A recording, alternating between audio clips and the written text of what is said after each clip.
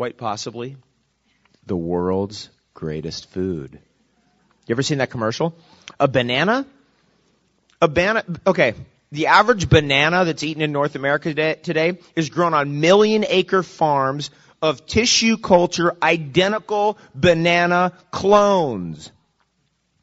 Those clones have a life sequence, meaning that you can keep cloning banana, but after about 40 or 50 years, they don't want to grow anymore. Something happens, like they have some kind of like, what's it called when every cell has like 50, it's called, is it the Hayflick limit?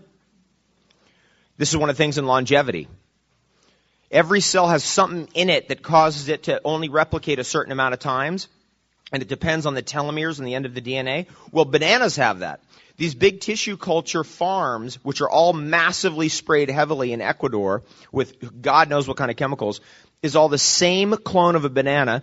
That ground has no minerals in it. It's getting too much sun. It's becoming like a desert. And the banana itself is just basically pure sugar. Banana is not quite possibly the world's perfect food. It's not even close. It's just basically a sugar ball now. They're basically trying to turn all our raw foods into sugar balls. And I would just be careful with bananas. And I'm telling you what's going to happen with bananas. We're heading for an imminent collapse of that part of the banana industry. Why? Because they cannot keep those tissue cultures going. So what's going to end up having to happen is you're going to have to wipe out those farms clean and start new with a new fresh tissue culture, which is going to affect the world supply of bananas. It's already happening. Okay, jumping back to cacao.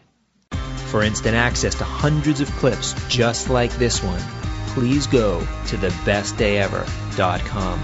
That's thebestdayever.com.